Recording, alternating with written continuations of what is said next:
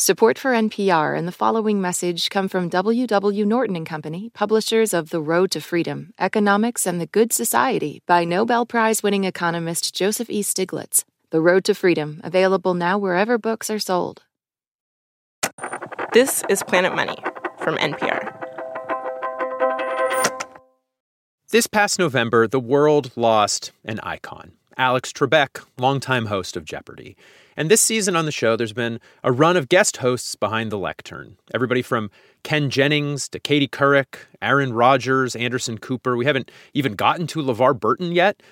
But sometime in the next couple of months, one of these guest hosts will become the new host of Jeopardy. And it'll be a bittersweet moment in the evolution of one of America's favorite game shows. And it's got us thinking about an episode that we did a few years ago about the evolution of how Jeopardy is actually played, like the strategy.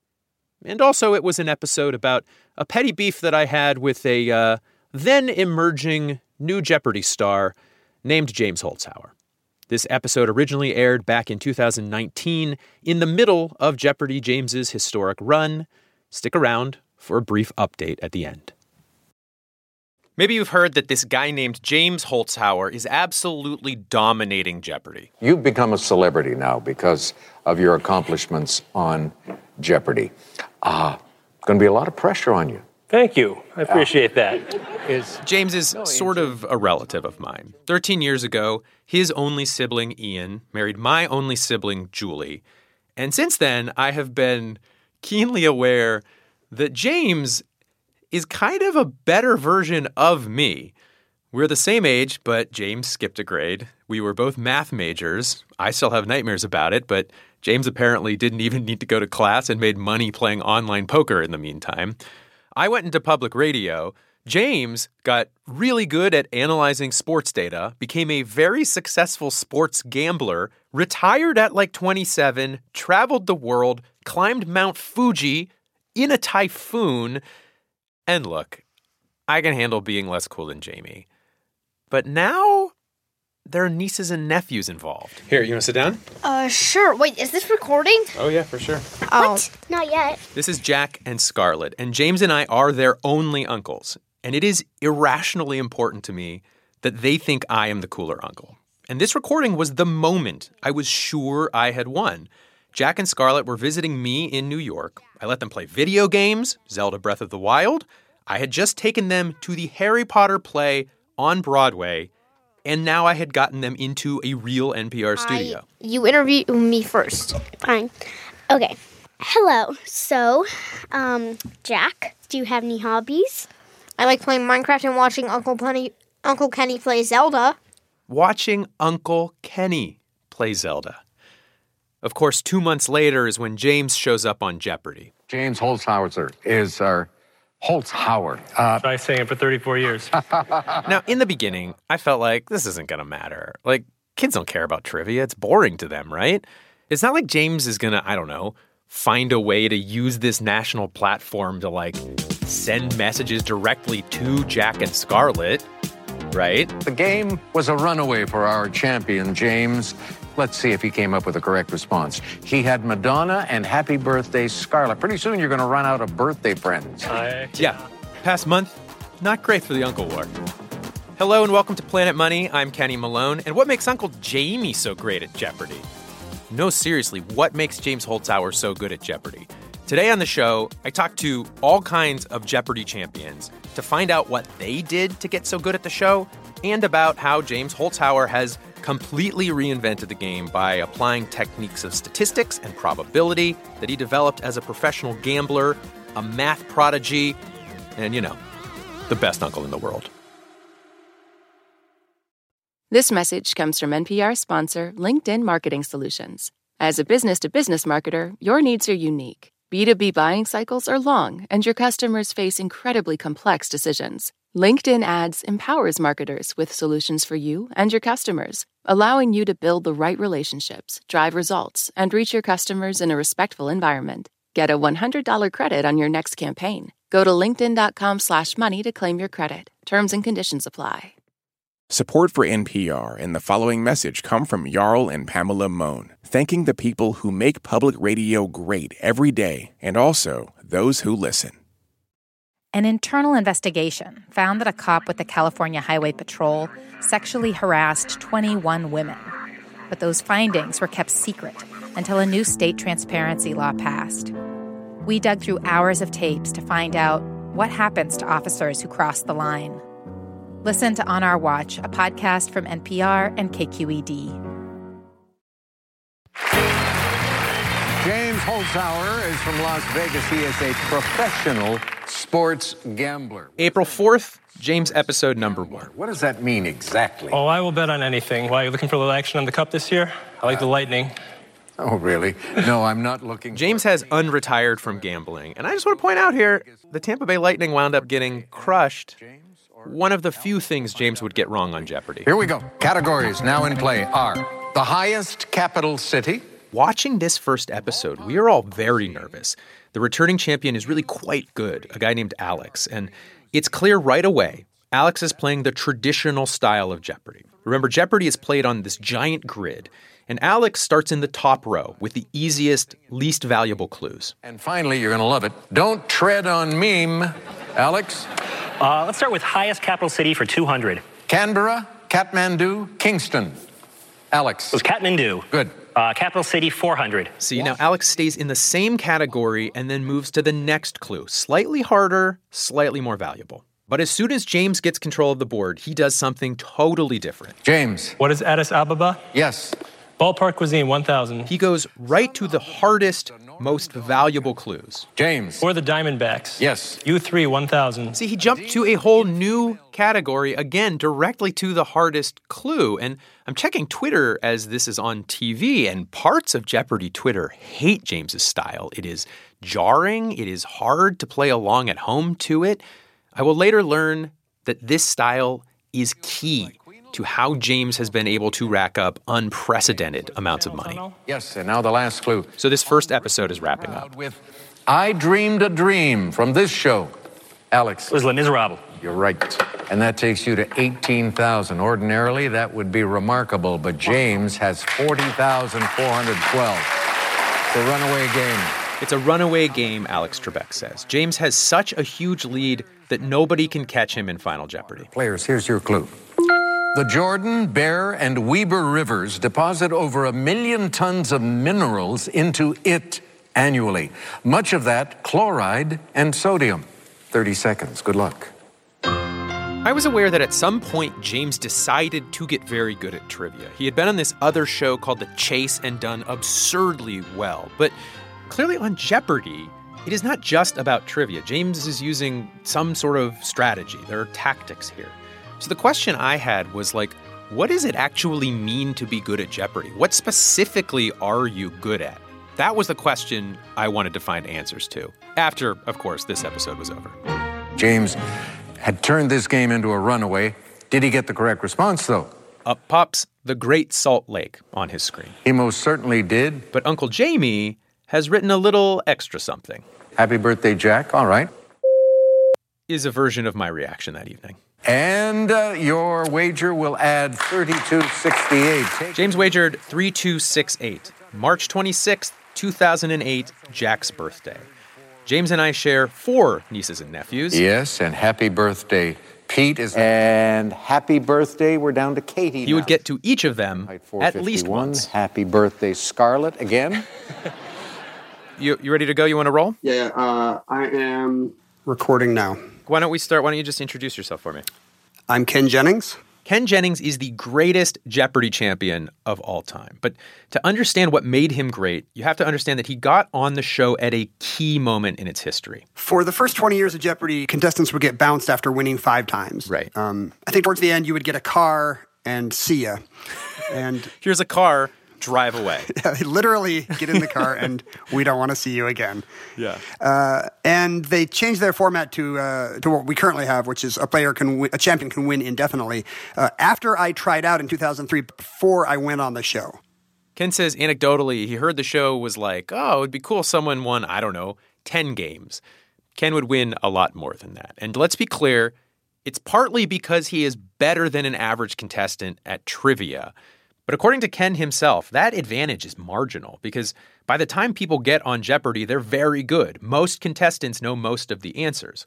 And so according to Ken, the big advantage is the ability to buzz in before everyone else. The deal with the buzzer is this. The buzzer is not live until Alex finishes reading the question. And if you buzz in before your buzzer goes live, you actually lock yourself out for a fraction of a second. So the big mistake on the show is people who are all adrenalized and are buzzing too quickly, too eagerly. Okay. To some degree, Jeopardy is kind of a video game, and a crappy video game where it's like, light goes on, press button. That's it. Yeah. Is that true? I do like to think of it as a beautiful art and not a really crappy video game. Ken says the art comes in with internalizing the rhythm of Alex Trebek. Ken grew up in South Korea, and he says the only English language station there played Jeopardy right after school. So from a young age, like a second language almost, Ken internalized Alex Trebek's voice, how he reads clues, what it sounds like when he's about to finish reading the clues. So when Ken gets on Jeopardy, he is very good at the buzzer. He is getting in first on 60% of the clues. And then the more he wins, the more practice he gets on the buzzer. And the new contestants, they are just like lambs to the slaughter.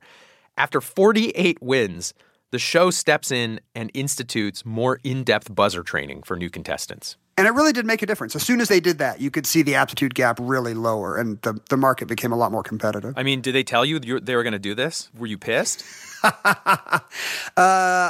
I don't think anyone ever said, hey, Ken, we're going to let the challengers practice more. It did not anger me. I mean, I was flattered, you know. It's like the NBA adding different lane violations to stop Wilt Chamberlain from doing those tip-ins. Ken wound up winning $2.5 million over 74 straight Jeopardy games. No one has come even close. The next closest is James, who is currently at 22 games. So arguably, the increased buzzer training has evened out the competition. But savvy players practice the buzzer before they get on the show. They know that Jeopardy is a trivia game second and a kind of crappy video game first. James, episode number 4. We need to talk about daily doubles. He's a professional gambler who's used to betting large amounts. If he hits those daily doubles, watch out. Daily doubles are the hidden clues that let a player wager as much of their money as they want. There are 3 of these per game, and in this game, James found every single one of them. Yes. Architecture 800. Answer there for daily double. This was not a fluke. I had been watching James at this point for 4 episodes, and he consistently found most of the daily doubles, at a rate that seemed statistically impossible to me. And then when he found them, he would wager enormous amounts of his money. So this daily double, for example, this is late in the game. James has a huge lead, and lots of contestants in this situation would wager like nothing. Preserve the lead and keep that money. It will turn into real money if you win. But in this case, James bet so much, you can hear one of the audience members whistle in disbelief. It's $25,000. All right. Here's the clue. In Andalusia, Arabic calligraphy represents this style named for medieval visitors from Africa. What is Moorish? Moorish is right. James did not miss a single daily double clue throughout this game. He had bet huge, and as a result, at the end of the first 2 rounds, he had won a huge amount of money.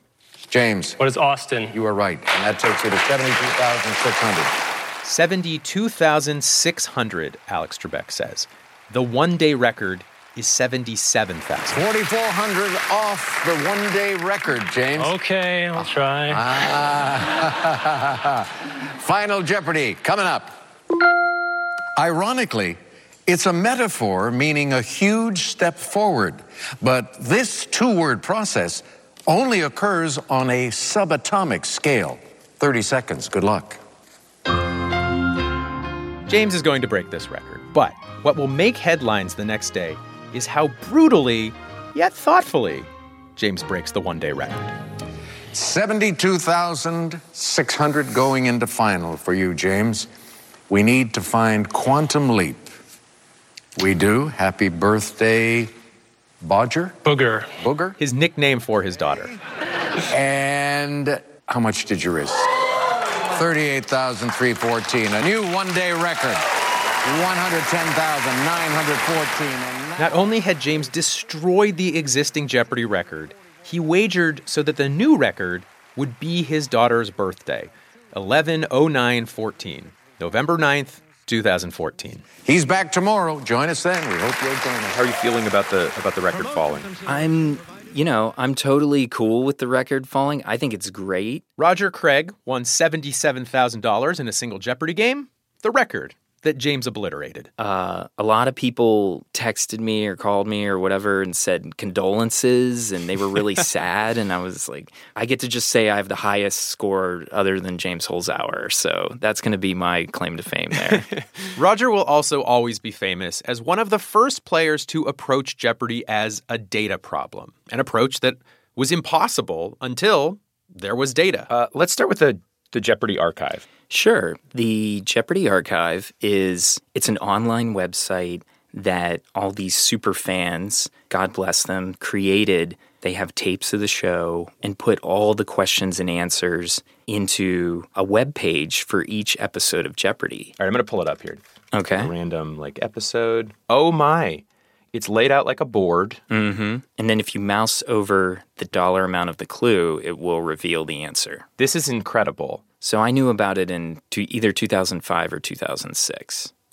Very soon after, decided to scrape it and download the website. Download every single clue? Yes. There were 200,000, 250,000. I think now it's up to 300,000. 250,000? That's right, yeah. Roger has a PhD in computer science, and he was curious, now that I've downloaded all of Jeopardy, what categories is this show actually asking about? So the most frequently at a high level is history, geography, literature. Yeah, not surprising probably, I guess, those three. Yeah, that's the bread and butter of the show. But Roger says you can then dig down into those categories.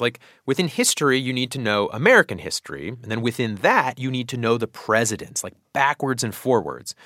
Equally important, this analysis showed Roger the kind of stuff that wouldn't be worth his time to study. That's right. So it's much more important to know Abraham Lincoln and Phantom of the Opera than it is to know all the cheeses that they might ask about. The Jeopardy archive is a huge innovation. It has allowed a whole new generation of players to hunt for these exploitable parts of the game.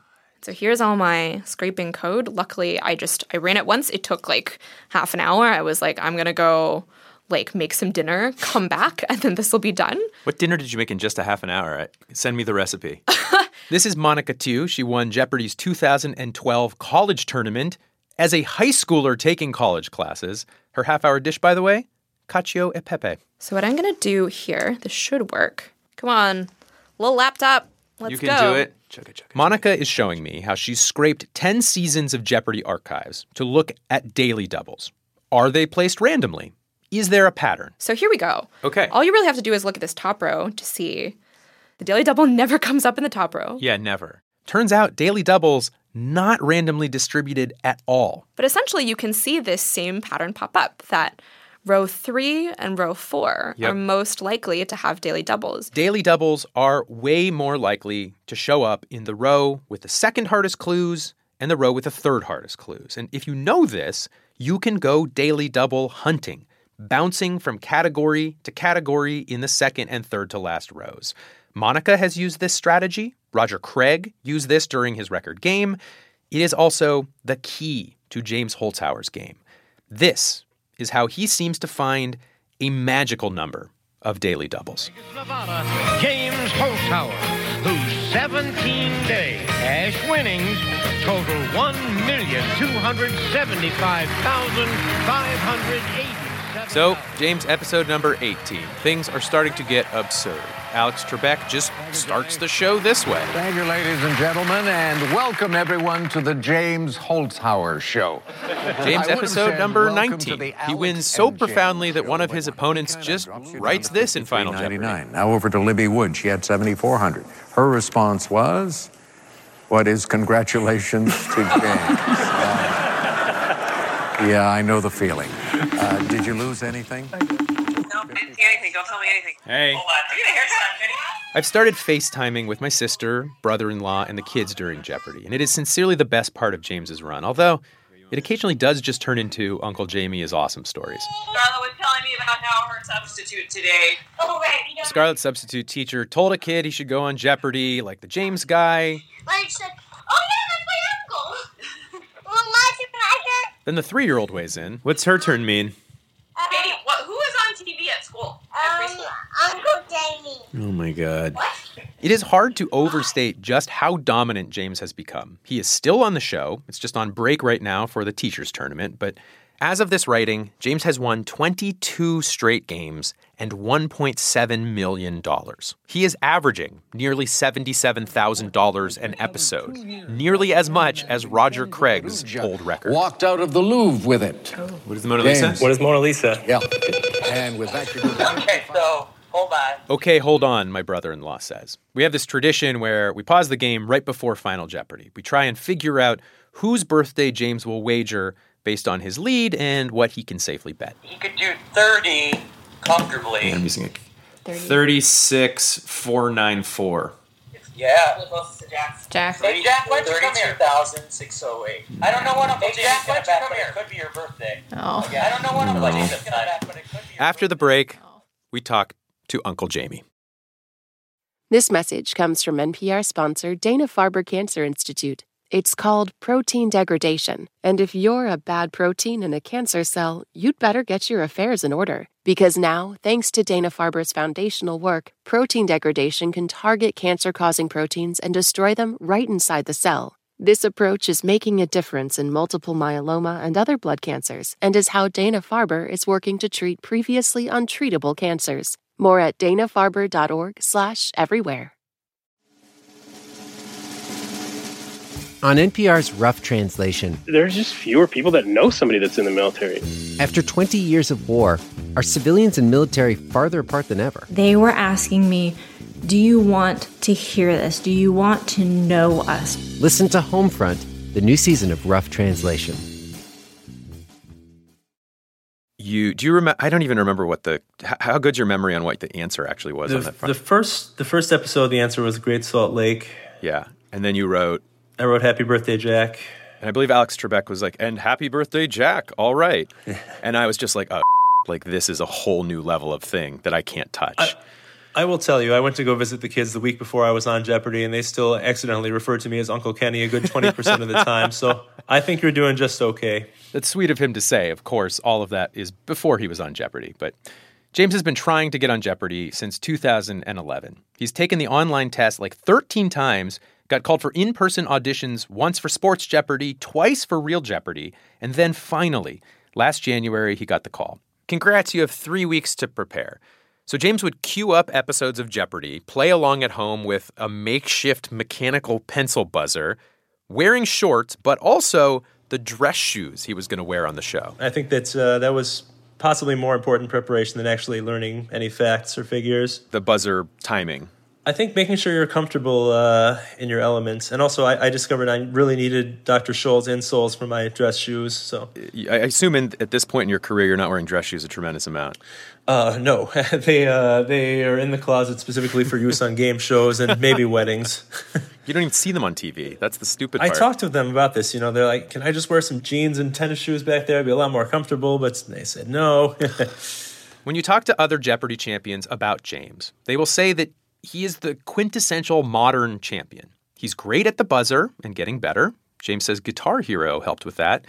He's got an absurdly broad knowledge base. James says he studies the kids' books versions of things, only what he needs to know, plus pictures. But the way James has broken Jeopardy is how he is using daily doubles. Because to a gambler, a daily double is an absurdly good deal that would be irrational to bet small on. This requires a bit of explanation. So remember that a daily double allows James to wager the money he's earned. For every dollar he bets, if he gets the clue correct, he wins $1. Bet 10,000, win 10,000. And that has like a name in gambling parlance, right? Yeah, we call it an even money proposition when you get paid the same amounts for winning as you will lose for losing. Bet $1, make $1 at a casino is usually the payout for playing roulette and betting on black. Just about half the time, black is going to come up. About half the time, it won't. Even money payouts are for things that are like a coin toss, where you're going to be wrong about half the time. Think about a daily double. It's paying out even money as if a player's going to get it wrong half the time. But that is definitely not true for most players, and it is certainly not true for James. And, in my career, if I find an even money proposition that wins 52% of the time, I'm very happy. Whereas on Jeopardy, the average contestant gets 70% of their daily doubles right. And, I think that I have to be over 80%. So if I found an opportunity like that in my work, I would bet as much as the sportsbook would let me. Yeah. You'd go borrow. I mean, it's the kind of thing if you could borrow money to do it, it'd be like, this is probably a good thing to invest in. Exactly, yeah. Yeah. Hitting a daily double with no money is relatively useless. And this is why James does that kind of crazy thing at the beginning of every show.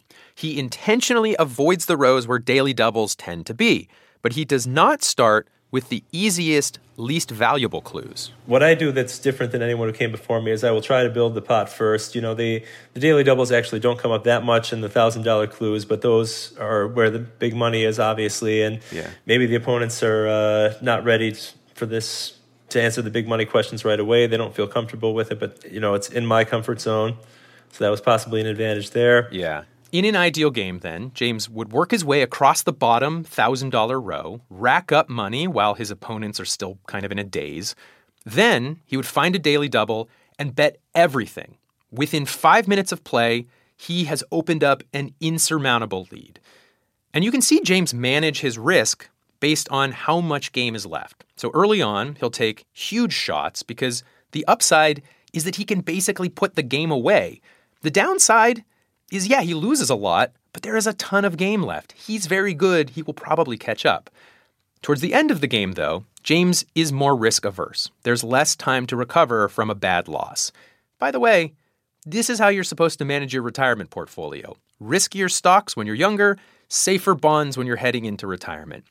James, the sports gambler, has a different analogy. Well, I get mad at football coaches who are afraid to call for a big play early in the game, because they want to still be in the game at the end. And then it turns out they have no chance but a Hail Mary or something similar to that at the end. Yeah. Really, they would have done better to do some more gambling earlier.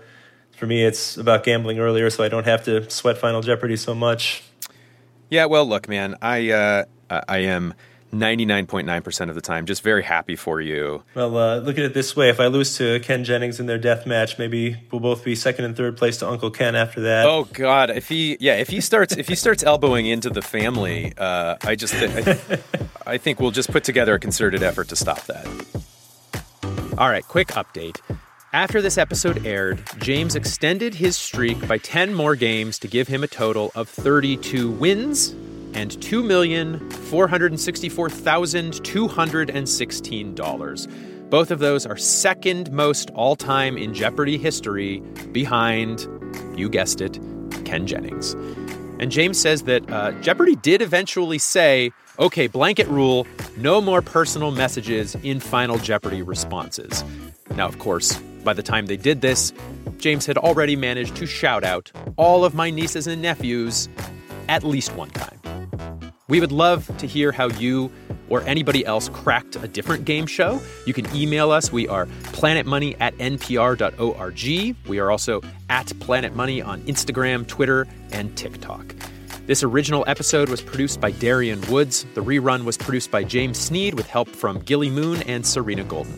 Alex Goldmark is Planet Money's supervising producer. Bryant Erstadt edits the show. Special thanks this week to Andy Saunders, who runs the incredible website, thejeopardyfan.com, which is where I've gotten buzz-in statistics, and also to Matthew Amster Burton. And I just want to say, Ken Jennings has a new book out. It is called Planet Funny, which is not consciously inspired by Planet Money, Ken says. I'm Kenny Malone. This is NPR. Thanks for listening.